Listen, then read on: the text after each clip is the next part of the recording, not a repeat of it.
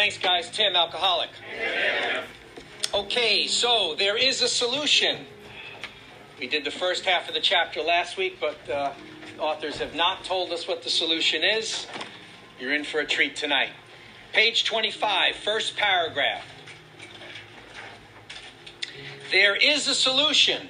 Almost none of us liked the self-searching, step 4. The leveling of our pride, steps 1, 2, and 3. The confession of shortcomings, steps 5 through 9, which the process requires for its successful consummation. But we saw that it really worked in others, and we had come to believe in the hopelessness and futility of life as we had been living it. When, therefore, we were approached by those in whom the problem had been solved, meaning recovered, there was nothing left for us but to pick up the simple kit of spiritual tools laid at our feet.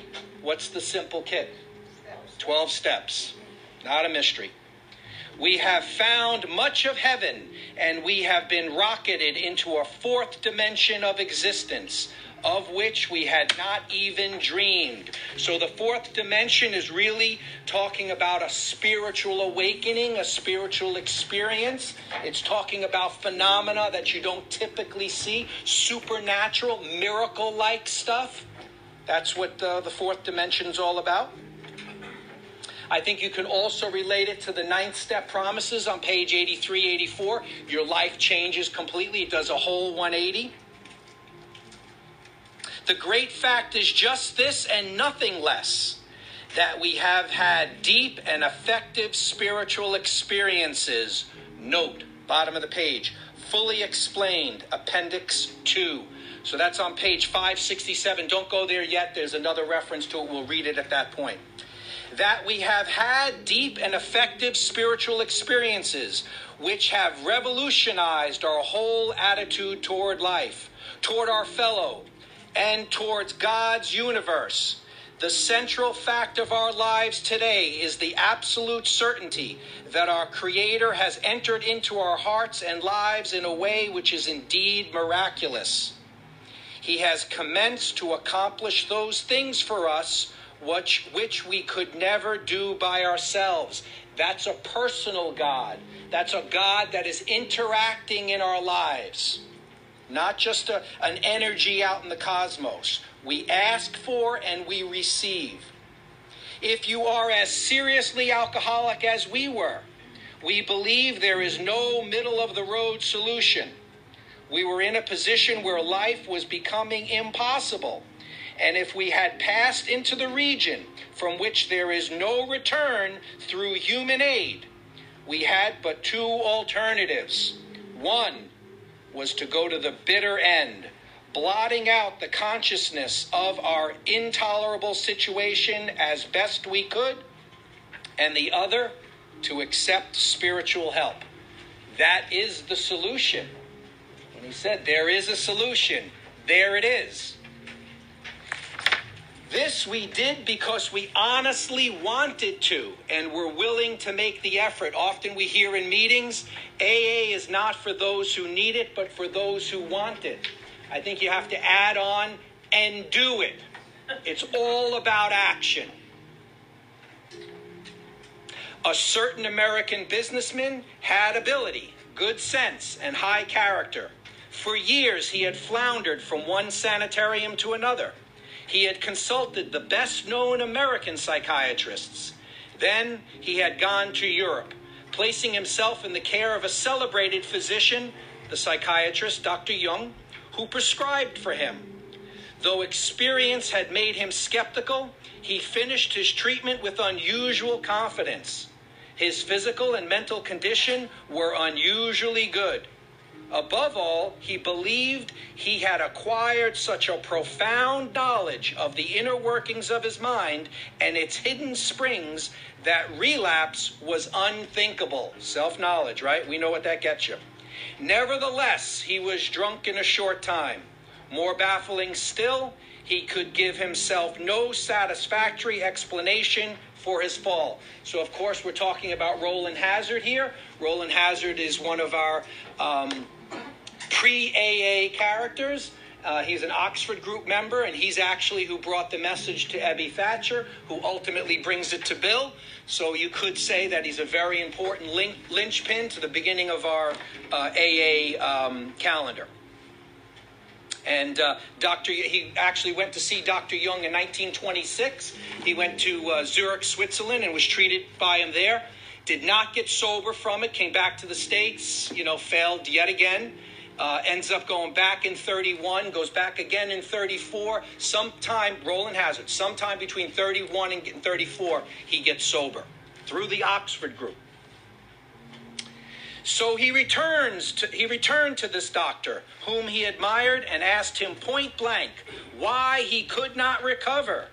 He wished above all things to regain self-control, meaning self-will. He seemed quite rational and well-balanced with respect to other problems. This is the tricky part we talked about. Self-will did work for him in other areas of his life. So why won't it work for alcohol? This is the thing that's going on in his head. Yet he had no control whatever over alcohol. Why was this? He begged the doctor to tell him the whole truth, and he got it. In the doctor's judgment, he was utterly hopeless. He could never regain his position in society, and he would have to place himself under lock and key or hire a bodyguard if he expected to live long. That was a great physician's opinion. But this man still lives and is a free man. He does not need a bodyguard, nor is he confined. He can go anywhere on this earth where other free men may go without disaster, provided he remains willing to maintain a certain simple attitude. You could describe the attitude in many different ways. I happen to think it's God-centered attitude, a higher power-centered life, rather than a self-centered life. That's really what we're talking about. That's a psychic change. It's changing the way you look at the world from one way, of what you can get out of it, to what you can give to it. Some of our alcoholic readers may think they can do without spiritual help. Let us tell you the rest of the conversation our friend had with his doctor. The doctor said, "You have the mind of a chronic alcoholic. I have never seen one single case recover where that state of mind existed to the extent that it does in you." Our friend felt as though the gates of hell had closed on him with a clang. That sounds like the gift of desperation to me. So he was hopeless on the other page, key ingredient. Now we have the gift of desperation. He said to the doctor, "Is there no exception?" "Yes," replied the doctor, "there is. Exceptions to cases such as yours have been occurring since early times. Here and there, once in a while, alcoholics have had what are called vital spiritual experiences." I underline that. To me, these occurrences are phenomena. They appear to be in the nature of huge emotional displacements and rearrangements. Ideas, emotions, and attitudes which were once the guiding forces of the lives of these men are suddenly cast to one side. That's a psychic change. And a completely new set of conceptions and motives begin to dominate them. In fact, I have been trying to produce some such emotional rearrangement within you. With many individuals, the methods which I employed are successful, but I have never been successful with an alcoholic of your description. So what's Dr. Jung saying? He says here, with many individuals, the methods which I employed are successful. How do we define that patient? Non-alcoholic. Because if the doctor was able to help them, that's human aid. It's our definition, no one else's. And I got to the note there. Did I read the very end? Yes, alcohol, your description. Note. So now, bottom of the page for application, we're going to go to Appendix 2, page 567.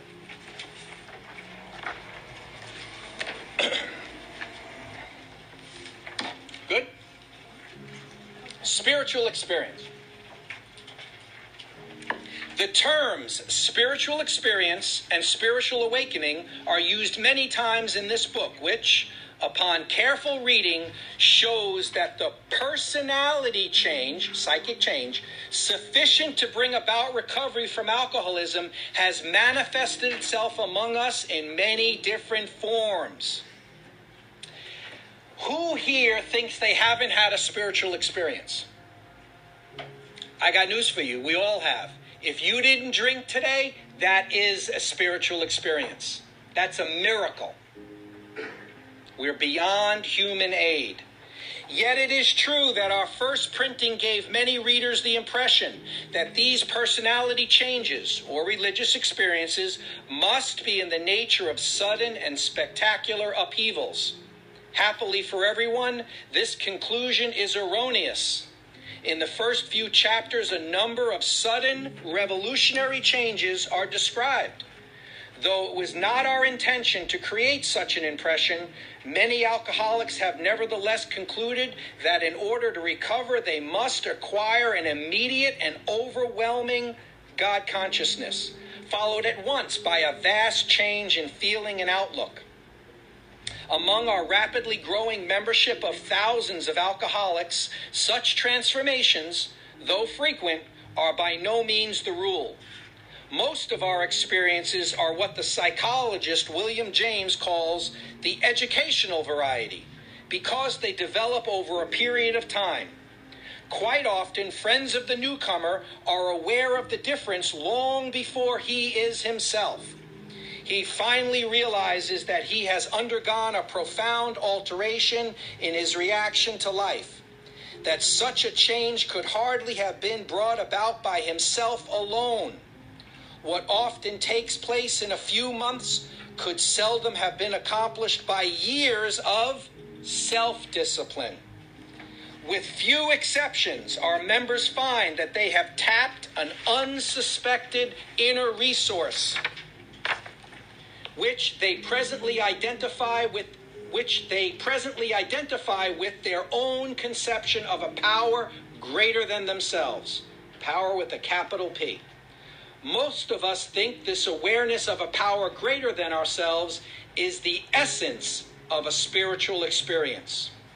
Our more religious members call it God consciousness.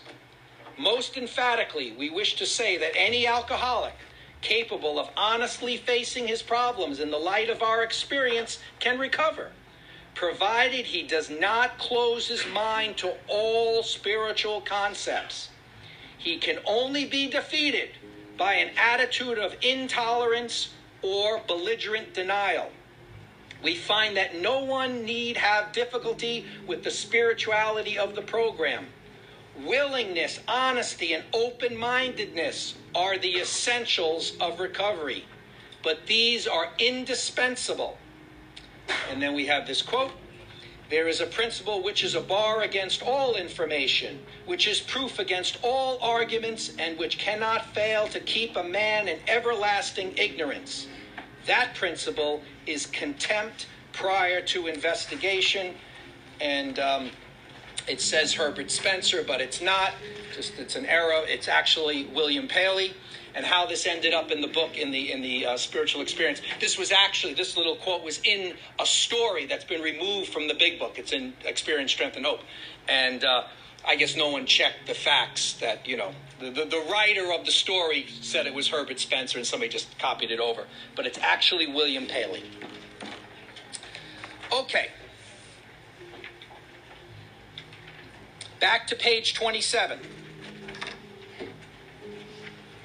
Upon hearing this, our friend was somewhat relieved, for he reflected that, after all, he was a good church member. This hope, however, was destroyed by the doctors telling him that while his religious convictions were very good, in his case, they did not spell the necessary, vital spiritual experience. Silkworth also talked about this in Doctor's Opinion, that they realized that some sort of big upheaval needed to happen, but were not crystal clear on how to elicit it. So both Silkworth and Jung are saying basically the same thing, but neither knew how to consistently make it happen, spiritual experience. Here was the terrible dilemma in which our friend found himself when he had the extraordinary experience, which, as we have already told you, made him a free man.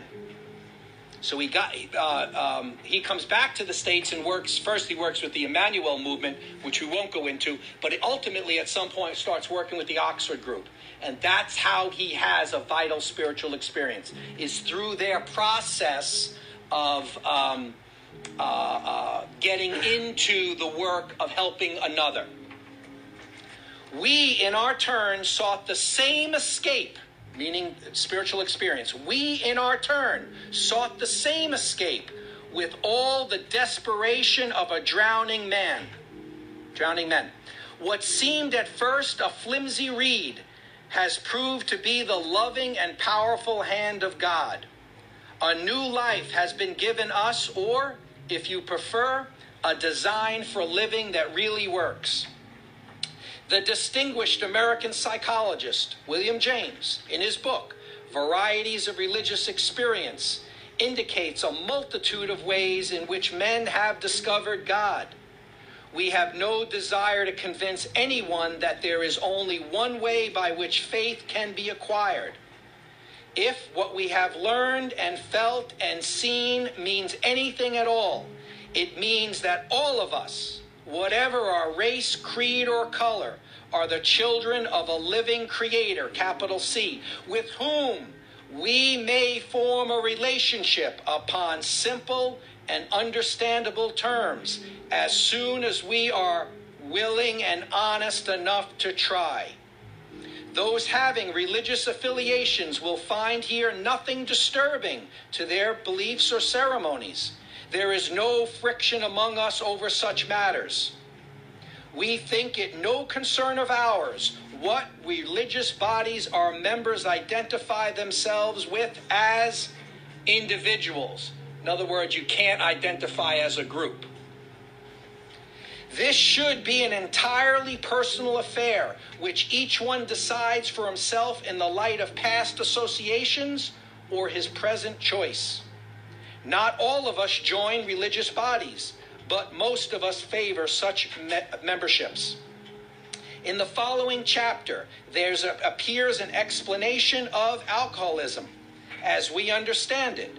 Then a chapter addressed to the agnostic. So the agnostic is someone who is without knowledge of God, not quite feeling it yet. Right? Many who once were in this class are now among our members. Surprisingly enough, we find such convictions no great obstacle to a spiritual experience. Further on, clear-cut directions are given showing how we recovered. These are followed by 42 personal experiences. Each individual in the personal stories describes in his own language and from his own point of view the way he established his relationship with God. These give a fair cross-section of our membership and a clear-cut idea of what has actually happened in their lives. We hope no one will consider these self-revealing accounts in bad taste. Our hope is that many alcoholic men and women, desperately in need, will see these pages, and we believe that it is only by fully disclosing ourselves and our problems that they will be persuaded to say, yes, I am one of them too. I must have this thing. And we're going to stop there tonight. Step one next week.